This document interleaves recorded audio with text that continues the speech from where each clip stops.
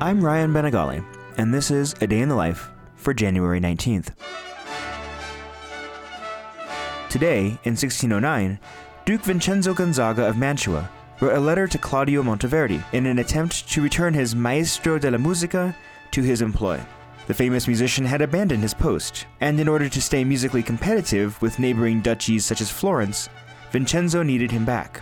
That previous spring, Monteverdi had written his second opera, Arianna, a follow-up to what has become known as the first surviving example of the genre, Orfeo.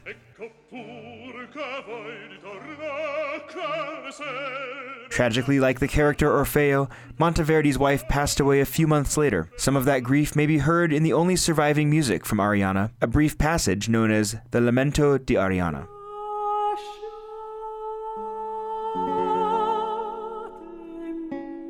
Arianna had been written for the wedding of Duke Vincenzo's son and heir, Francesco Gonzaga, to Margaret of Savoy.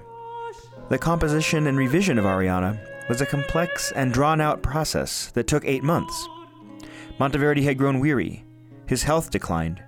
He felt underappreciated and underpaid. Seeking repose, he returned to his hometown of Cremona, resigning his Mantuan post in December of 1608. But Duke Vincenzo's letter offered an annual pension of 100 scudi, somewhere in the neighborhood of $15,000 today. A week later, Vincenzo tripled that sum, and Monteverdi returned. And the rest, as they say, is history.